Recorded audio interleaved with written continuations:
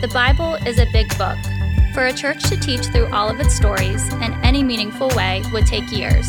So, what usually happens is certain stories and characters slip through the cracks.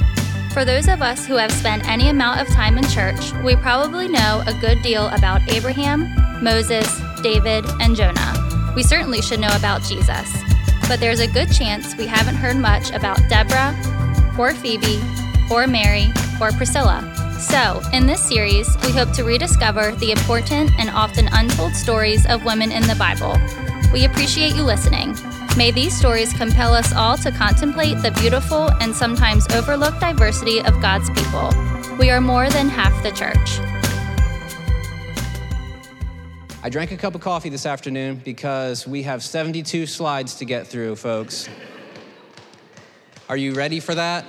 I don't quite know if I am. This is one of my favorite texts in the Bible, and we are going to leave a lot of stuff on the table tonight. We're basically going to be reading the creation story through a specific theological lens where we are trying to understand a bit about anthropology, how people have been created and what people were created to do. Last week, we started this new sermon series called Half the Church with the subtitle, Important and Often Untold Stories of Women in the Bible. We started it in a really strange place. We went back to the book of Judges and read through and studied a horrific text, one that if you have had experience with it in the past, it might have caused some trauma even reading that passage and trying to figure out what in the world we're supposed to do with that. I had a lot of texts over the past week from some of you guys trying to figure out what in the world was going on in that portion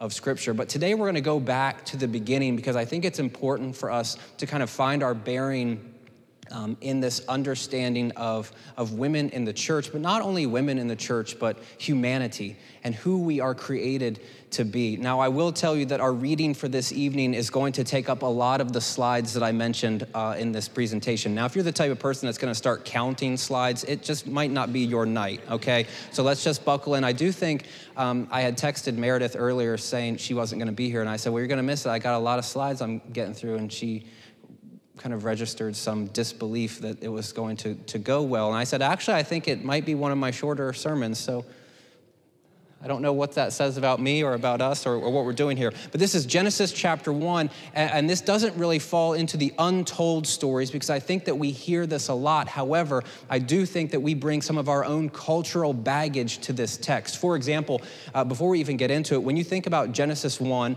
and Genesis 2 and 3, the creation stories in Genesis, we automatically bring baggage to that, specifically the lens of science versus faith. Maybe some of you are immediately thinking about evolution or creation and how to reconcile those things. And I think that for many of us, as we have that grid, we have lost a lot of the message that's being communicated to people through this ancient text. If you need a blurb on this, we have to remember, as I'll show you throughout this teaching, this is an ancient story.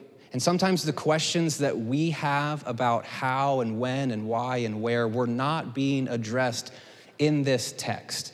Okay, now I know that my own proclivity is to overtalk and to keep going on this text. So I'm going to slide over here. We're going to read it.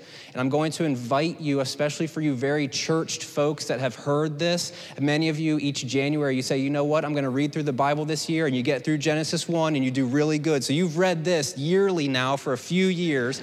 I can't say if you've made it to Leviticus or Numbers, but if you have, it's rough sledding, but keep on powering through. We all like to know about the uncleanliness and bodies and how that works out. If you're a middle school boy, you enjoy those passages. Okay, but this is Genesis chapter 1, focus. Maybe the coffee was a bad idea. Genesis chapter 1. In the beginning, God created the heavens and the earth. Now the earth was formless and empty. Darkness was over the surface of the deep, and the Spirit of God was hovering over the waters. And God said, let there be light. And there was light. God saw that the light was good, and he separated the light from the darkness. God called the light day, and the darkness he called night. And there was evening, and there was morning the first day. And God said, let there be a vault between the waters to separate water from water. So God made the vault and separated the water under the vault from the water above it, and it was so. God called the vault sky, and there was evening and there was morning the second day. And God said, let the water under the sky be gathered to one place, and let dry ground appear, and it was so. God called the dry ground land, and the gathered waters he called seas, and God saw that it was good. Then God said, let the land produce vegetation, seed-bearing plants and trees on the land that bear fruit with seed in it according to their various kinds. And it was so. The land produced vegetation, plants bearing seed according to their kinds, and trees bearing fruit with seed in it according to their kinds. And God saw that it was good. And there was evening and there was morning the third day. And God said, let there be lights in the vault of the sky to separate the day from the night, and let them serve as signs to mark sacred times and days and years. And let them be lights in the vault of the sky to give light on the earth. And it was so. God made two great lights, the greater light to govern the day and the lesser light to govern the night. He also made the stars. God set them in the vault of the sky to give light on the earth, to govern the day and the night, and to separate light from darkness. And God saw that it was good, and there was evening and there was morning the fourth day. And God said, let the water teem with living creatures, and let birds fly above the earth across the vault of the sky. So God created the great creatures of the sea and every living thing with which the water teems and that moves about in it according to their kinds, and every winged bird according to its kind. And God saw that it was good. God blessed them and said, be fruitful and increase in number and fill the water in the seas, and let the birds increase on the earth. And there was evening and there was morning the fifth day. And God said, let the land produce living creatures according to their kinds, the livestock, the creatures that move along the ground, and the wild animals, each according to its kind. And it was so. God made the wild animals according to their kinds, the livestock according to their kinds, and all the creatures that move along the ground according to their kinds. And God saw that it was good. Then God said, let us make mankind in our image, in our likeness, so that they may rule over the fish in the sea and the birds in the sky, over the livestock and all the wild animals, and over all the creatures that move along the ground. So God created mankind in his own image. In the image of God, he created them, male and female, he created them. God blessed them and said to them, be fruitful and increase in number, fill the earth and subdue it, rule over the fish in the sea and the birds in the sky, and over every living creature that moves on the ground. Then God said, I give you every seed-bearing plant on the face of the whole earth, and every tree that has fruit with seed in it. They will be yours for food. And to all the beasts of the earth, and all the birds in the sky, and all the creatures that move along the ground, everything that has the breath of life in it, I give every green plant for food. And it was so. God saw all that he had made, and it was very good. And there was evening and there was morning the sixth day. Thus the heavens and the earth were completed, all in their vast array. By the seventh day, God had finished the work he had been doing. So on the seventh day, he rested from all his work. Then God blessed the seventh day and made it holy, because on it he rested from all the work of creating that he had done. This is the account of the heavens and the earth when they were created. The word of God for the people of God.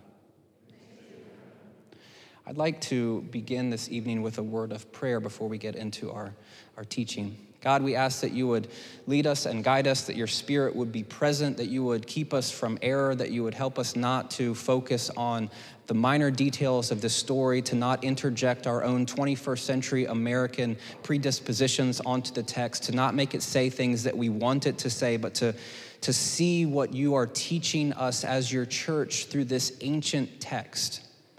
God, in the midst of our own setting in this cultural context, allow us to hear from you, allow your spirit to be present and to guide us, and allow us to maybe rethink some of the things that we have committed ourselves to in the past, some of the things that we may have heard, maybe even mindlessly that we have accepted. Help us to allow you to intervene and to teach us this evening. And God, where we are led astray, would you right the path?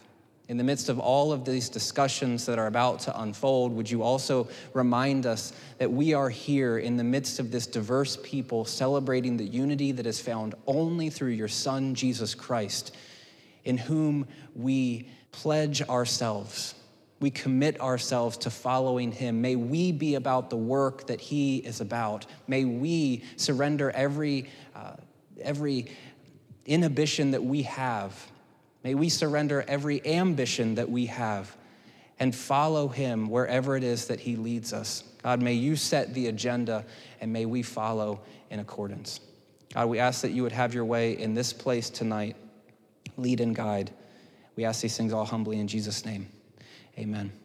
So the nerd in me wants to scream this to you right off the bat. Most scholars would say that when you dip into Genesis chapter 1, we're dealing with the first of two ancient creation stories in the book of Genesis. Now, we're going to deal with some nerd stuff for a little bit, but that's going to help us to get to our conclusion at the end. I think it's really important that when you're reading the Bible, that you sort of dig into the context and wrestle with the text in order to figure out how that application is going to come to you, as opposed to taking your application and forcing it upon the text. So we're going to spend a little bit of time doing some work this evening, but I think it's important for us to recognize that within Genesis 1, we have one creation narrative, and one creation narrative that has very distinctive markers. For example, hopefully you picked up as we were reading, there's certain cadences that happen throughout Genesis 1. And there was evening and there was morning, the first day or the second day. And God saw what he had done and it was good. There are these connections and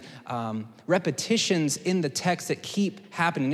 It is a very orderly account of creation in Genesis chapter 1. It's very structured. We have day 1 and day 2 and day 3 and day 4. And the authors here are trying to teach us what God is doing in this story according to their very structured literary framework. That's a really fancy way of saying it.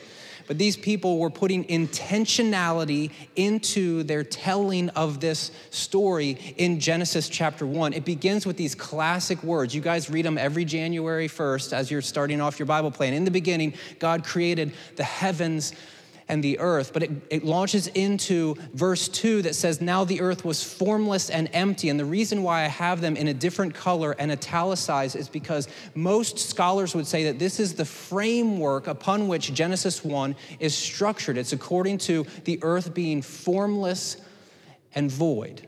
Okay? It looks something like this. In the Hebrew, these words are tohu vavohu. That's really fun to say, isn't it? You guys try. Tohu vavohu. The earth was formless, tohu, and empty, bohu or vohu, depending on how you accent this. It could also be translated formless and empty, or confusion and chaos, or wild and waste. Or what we see God doing is forming and filling. This is the structure upon which Genesis 1 is frameworked, okay? Here, so for example, hopefully this will make sense to you. In days 1, 2, and 3, God is forming the world that has no form. In the beginning, God creates the heavens and the earth, but the earth, it was formless and it was void, and these are problems. So what God sets about in the first 3 days is to form the earth with the raw materials that he has to work with. He begins to separate the light from the dark. He separates the light and the dark, and he calls the light day, and he calls the dark night. Then in day 2, he's separating, this is really strange, he's separating the waters from above and the waters from below, and he's putting an expanse into existence. It says this, let there be a vault between the waters to separate water from water. So God made the vault and separated the water under the vault from the water above it, and it was so. Another translation would say, let there be a dome in the middle of the waters to separate the waters from each other. God made the dome and separated the waters under the dome from the waters above the dome. This is really ancient stuff. The nerdy way of phrasing this is an ancient cosmology. The way they framed the world in their mind was there's water up there and there's water down here. And God, in order to separate it, he built an expanse. In Hebrew, it's called the rakia. Say rakia. I'm basically just trying to get you to say words back to me so you don't fall asleep, because I know the temptation is there when we start dealing with ancient Near Eastern stuff. But the word there is based on a Hebrew root, rakah, which is like a metal worker ironing out a piece of metal that will function as something like a shield. So God, in his magnificent beauty in this story, is hammering out this shield or this dome that he places over the earth that's keeping the water up there from the water down here. That's really stinking cool, isn't it? Sort of, okay. It looks something like this. So in this ancient text, we see this rakia, or this expanse, or this dome, or this firmament, or whatever it is that you want to call it, and it keeps the water up there from the water down here. In day 3, God takes the water down here and puts it all into one place. It's called the seas, and he allows dry land to appear. He's forming and fashioning all of these things in the creation account. The first problem that he's dealing with is forming the earth out of the raw materials that he has to work with. It's a very structured, literary account of creation. Now, what's really cool about this, the coffee's kicking in, people. It is kicking in. In Genesis chapter 6, when it talks about the flood, remember Noah and the boat and all the cute animals that we talk about from time to time, and all of the people die, and how we don't really want to tell that story to our kids, right? The way that the story is told in Genesis chapter 6, it says that when the rains began to fall, the floodgates of heaven were opened. And we think, oh, that's a cool metaphor. But for an ancient audience, the rakia is up there to keep the water up there. And when it rains, the floodgates are opened and some of the water is let out, and that's what was flooding the world. This has nothing to do with women. This has nothing to do with the important and untold stories of women. I'm really just nerding out for the last 3 minutes, okay? But this is one author's retelling, and he's showing how the world is being formed, and then in days 4, 5, and 6, the world is being filled. So you have light and you have darkness, you have day and you have night, but then in day 4, which corresponds to day 1, you have the sun and you have the moon. And the throwaway line in Genesis 1, oh yeah, and the stars, which is cool because in the ancient world, the lights, the sun and the moon and the stars, they were like really important, almost divine figures. Astrology was a real big thing. But in Genesis 1, God's like, yeah, I created it.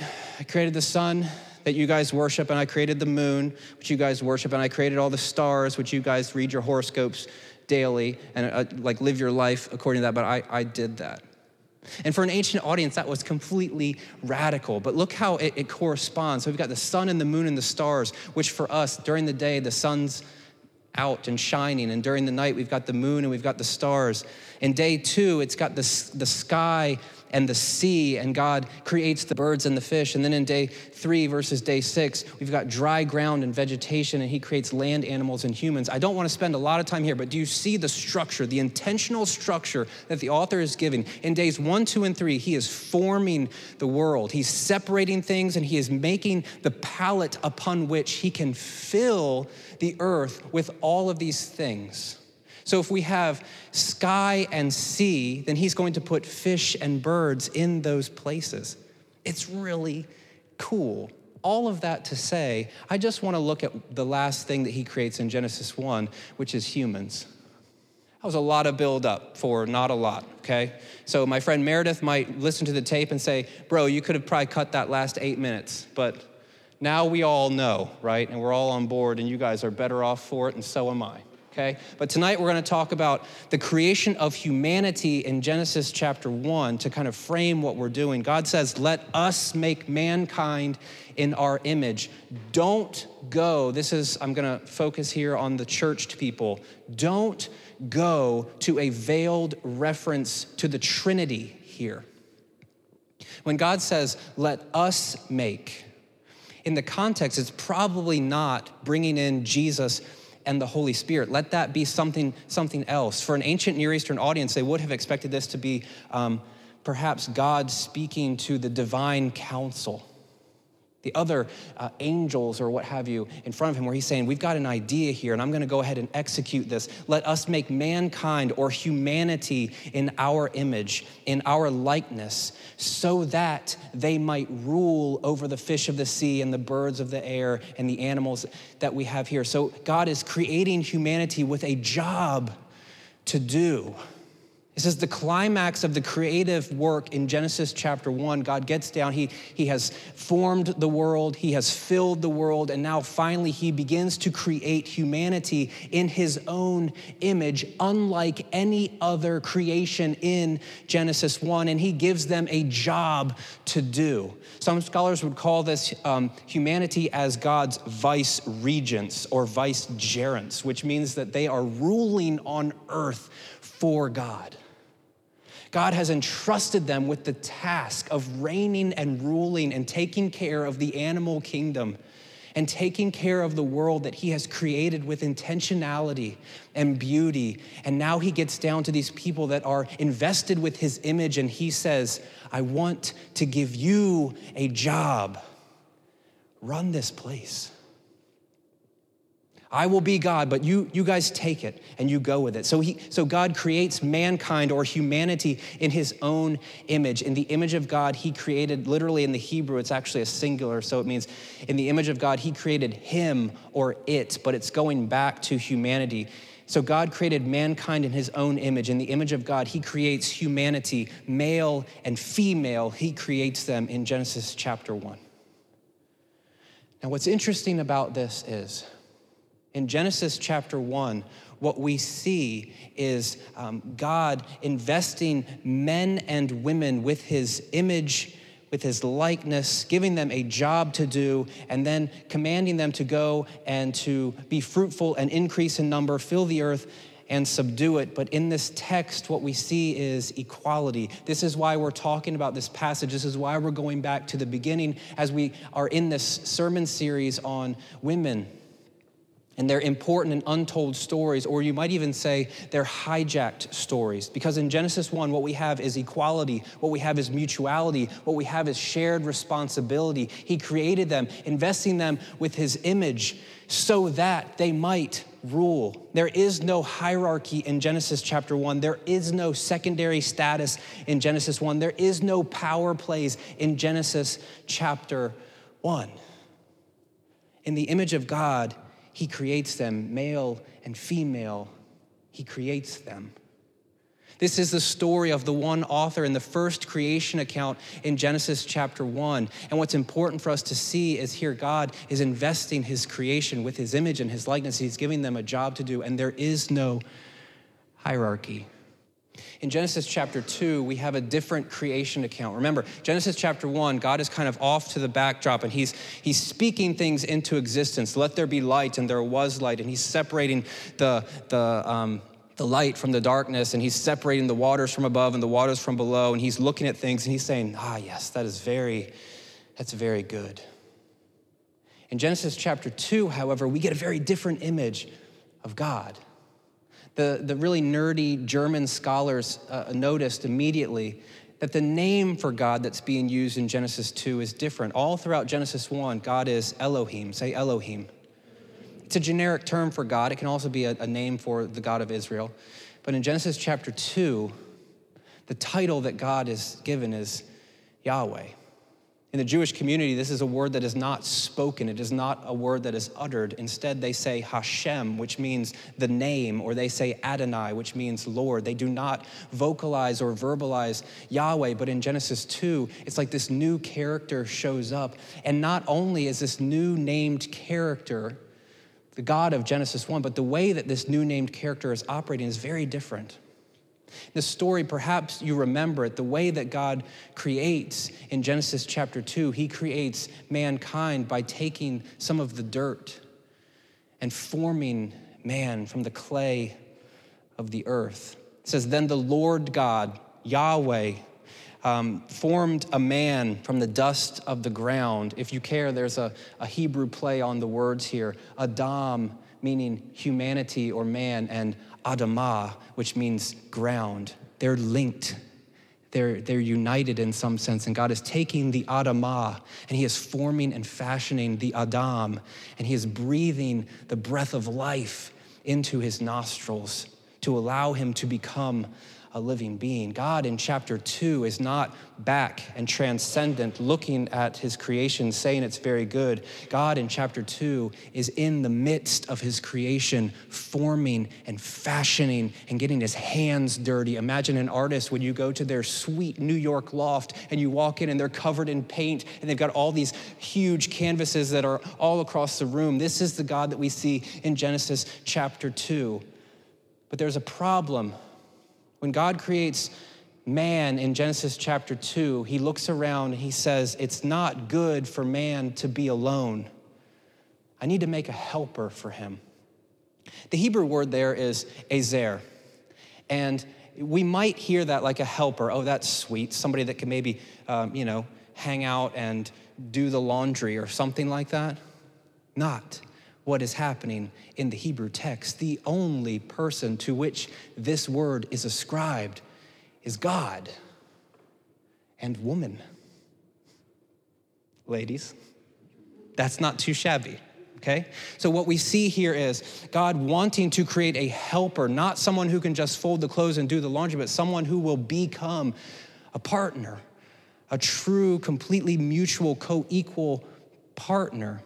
I've been talking too much, but in the Hebrew text, the next thing that happens in the story is God says, it's not good for man to be alone. I need to create a helper for him, an ezer. So God creates the animals to see if they'll fit, and they do not. And you can just see where Jewish interpretation has gone with that over the years. But then God finally creates woman. The Lord God made a woman from the rib that he had taken out of the man. He puts the man into a deep sleep and removes the rib or removes some of the side of his body to create woman. Notice, he doesn't take some of the feet.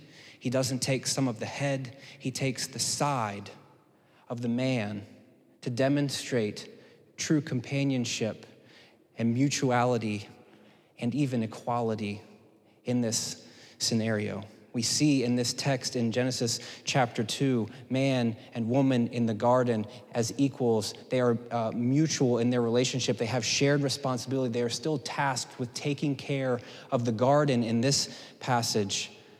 It's not until sin enters into the world where mutuality and equality becomes hierarchy. For the folks that have heard this story before, God places these people in the Garden of Eden and tells them not to eat from a specific tree. They do. Specifically, we have Eve talking to the serpent in Genesis chapter 3, and the serpent kind of messes with her mind and convinces her to eat the fruit that is pleasing to the eye, and it looks good, and it'll taste good. Go ahead. Did God really say that this is going to happen to you? He starts messing with Eve's mind, and she takes the fruit, and she eats it, and then Adam shows up from nowhere, and she hands it to him, and he eats it. He's kind of like the mindless person in this story that's just there, but everything gets set in a bad way. And as the consequences of their sinfulness is being unfolded, we have this line in Genesis chapter 3 that says, where God says to the woman, your desire will be for your husband and he will rule over you. Understand the framework in creation: equality, mutuality, shared responsibility. And when sin enters into the world, your desire will be for your husband, but he will rule over you. We have a jacked up framework where now the woman wants to assert herself, to become a leader, if you will, in this relationship. And we also have the man on the other side who wants to explore his own dominance and to become the authoritarian. And we have these people that are vying for power. And there's a mess where it moves from equality and mutuality into hierarchy, into this submissiveness that is not each other submitting to one another, but yet one dominating over the other. And this, we have to remember, is a consequence of sin.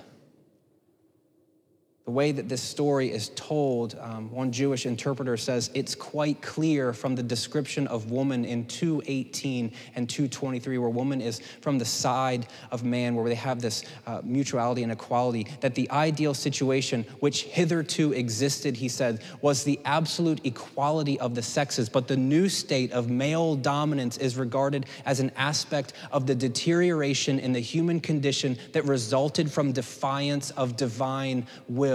That's really smart, that's really scholarly, but I'm gonna read it again. Focus in. The new state of male dominance, this jacked up structure, this hierarchy is regarded, according to Nahum Sarna, regarded as an aspect of the deterioration in the human condition that resulted from defiance of divine will. When they go about their lives and they disobey God, their relationship gets completely marred and screwed up, and we start to see things deteriorate. Another scholar says, in God's garden, as God wills it, there is mutuality and equality. In God's garden now, permeated by distrust, there is control and distortion, but that distortion is not for one moment accepted as the will of the gardener. In Genesis 1-3, as we put aside all of our questions about science and faith, as we put aside all of our questions about how and when and why and where, when we look into the narrative of this story and we see how God is creating people as equals, to be mutually submissive to one another, if you will, to have shared responsibilities, to reign and rule over this place together. Yes, with their own specific qualities and characteristics. Those do not go away, but here we see there's no hierarchy in the beginning. It's not until sin happens when the hierarchy gets completely jacked. The story of the Bible begins in oneness, where in the same way we see from all eternity God the Father and God the Son and God the Spirit together in unity, this triune God that has this fellowship and relationship that is so beautiful, and it's rooted in their co-equality. We see man and woman created in the same way, but when sin enters into the world, that is broken, and it is no longer oneness, but it becomes otherness, where each person is begin to vie for their own status and power and place. But through Christ, we move from oneness in the beginning to sin and the entrance and the consequences that brings, and the brokenness in relationship, the otherness that people feel, the ostracized nature of the relationships that people have. Perhaps you feel on the short end of this hierarchical spectrum, but through Jesus, oneness is brought back into the picture. This is the wrong that is righted through Jesus. This is the text that we keep looking back to in Galatians chapter 3. There is neither Jew nor Greek, there is slave nor free, and there is no male and female. Through Jesus, we are one, we are equal.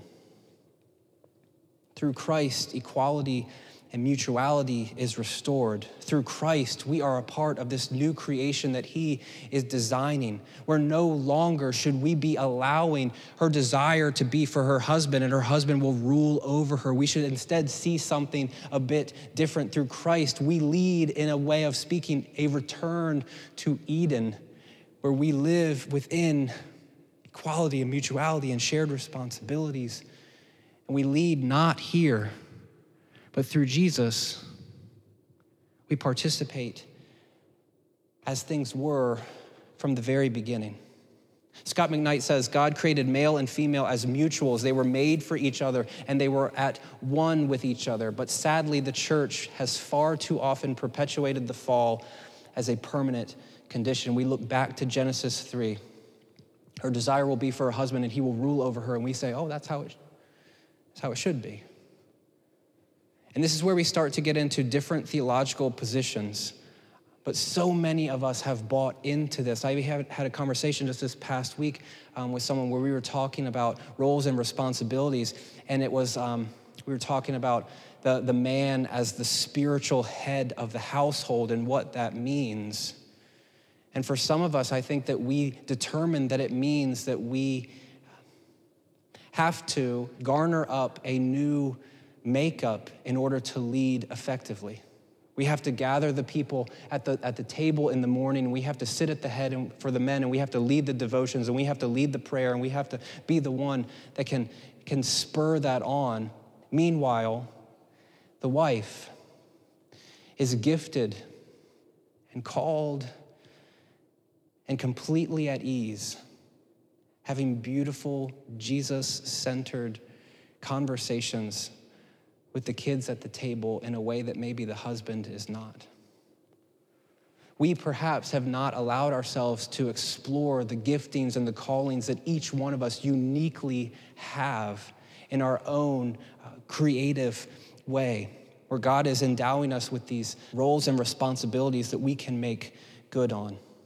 When we look at this story here and we hear McKnight saying that the church has too often bought into this, my hope is that we would tell a different story. And I think that it works like this. We could look at it from a church perspective where we start thinking about equality and what that looks like according to men and women in the church. But I also think on a more individual level, I think for the husbands in the room, perhaps we should begin to pray through what that looks like to be in relationship with our wives, to serve in that role well, to inspire them to pray and to lead while we are with them in that. Perhaps for some of you, you might not be married at this moment, but there's other ways that you can promote and live out not otherness, but oneness. One example that kind of hit me this afternoon was, this is gonna be dicey. Are you ready? There's a big problem in our culture.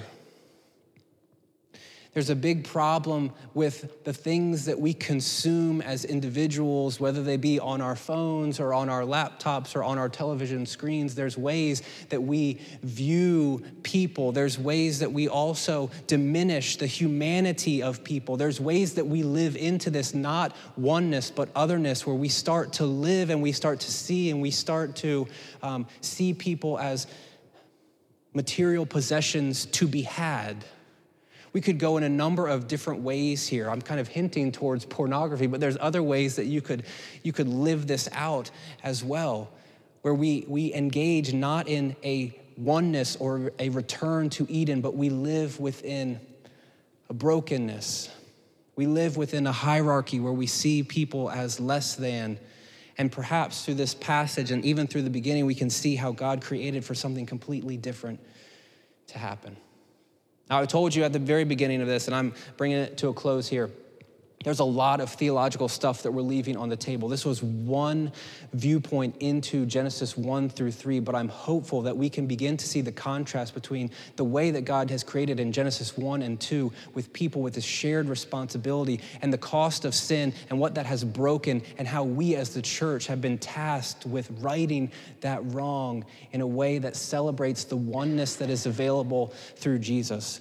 For married couples, that might look one way. For single people, that looks a different way. But through Jesus, hopefully we are all moving towards this goal of celebrating people for who God has created them to be, namely as image bearers, as folks who are made in his likeness, who are equipped with a task and a calling. And we as God's people should be celebrating that and encouraging people along.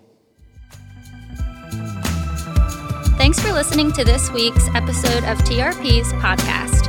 The Restoration Project is a church affiliated with a Cooperative Baptist Fellowship located in Salisbury, Maryland. If you're in the area, we invite you to join us for one of our weekly services on Sundays at 5:30 p.m. Whatever your story, we believe that there is room for you here. For more information, please visit our website at www.restoresby.org. And for past teachings, feel free to check out our SoundCloud page at www.soundcloud.com/restoresby. Or to make it easier, subscribe to our podcast on iTunes. We hope to see you soon.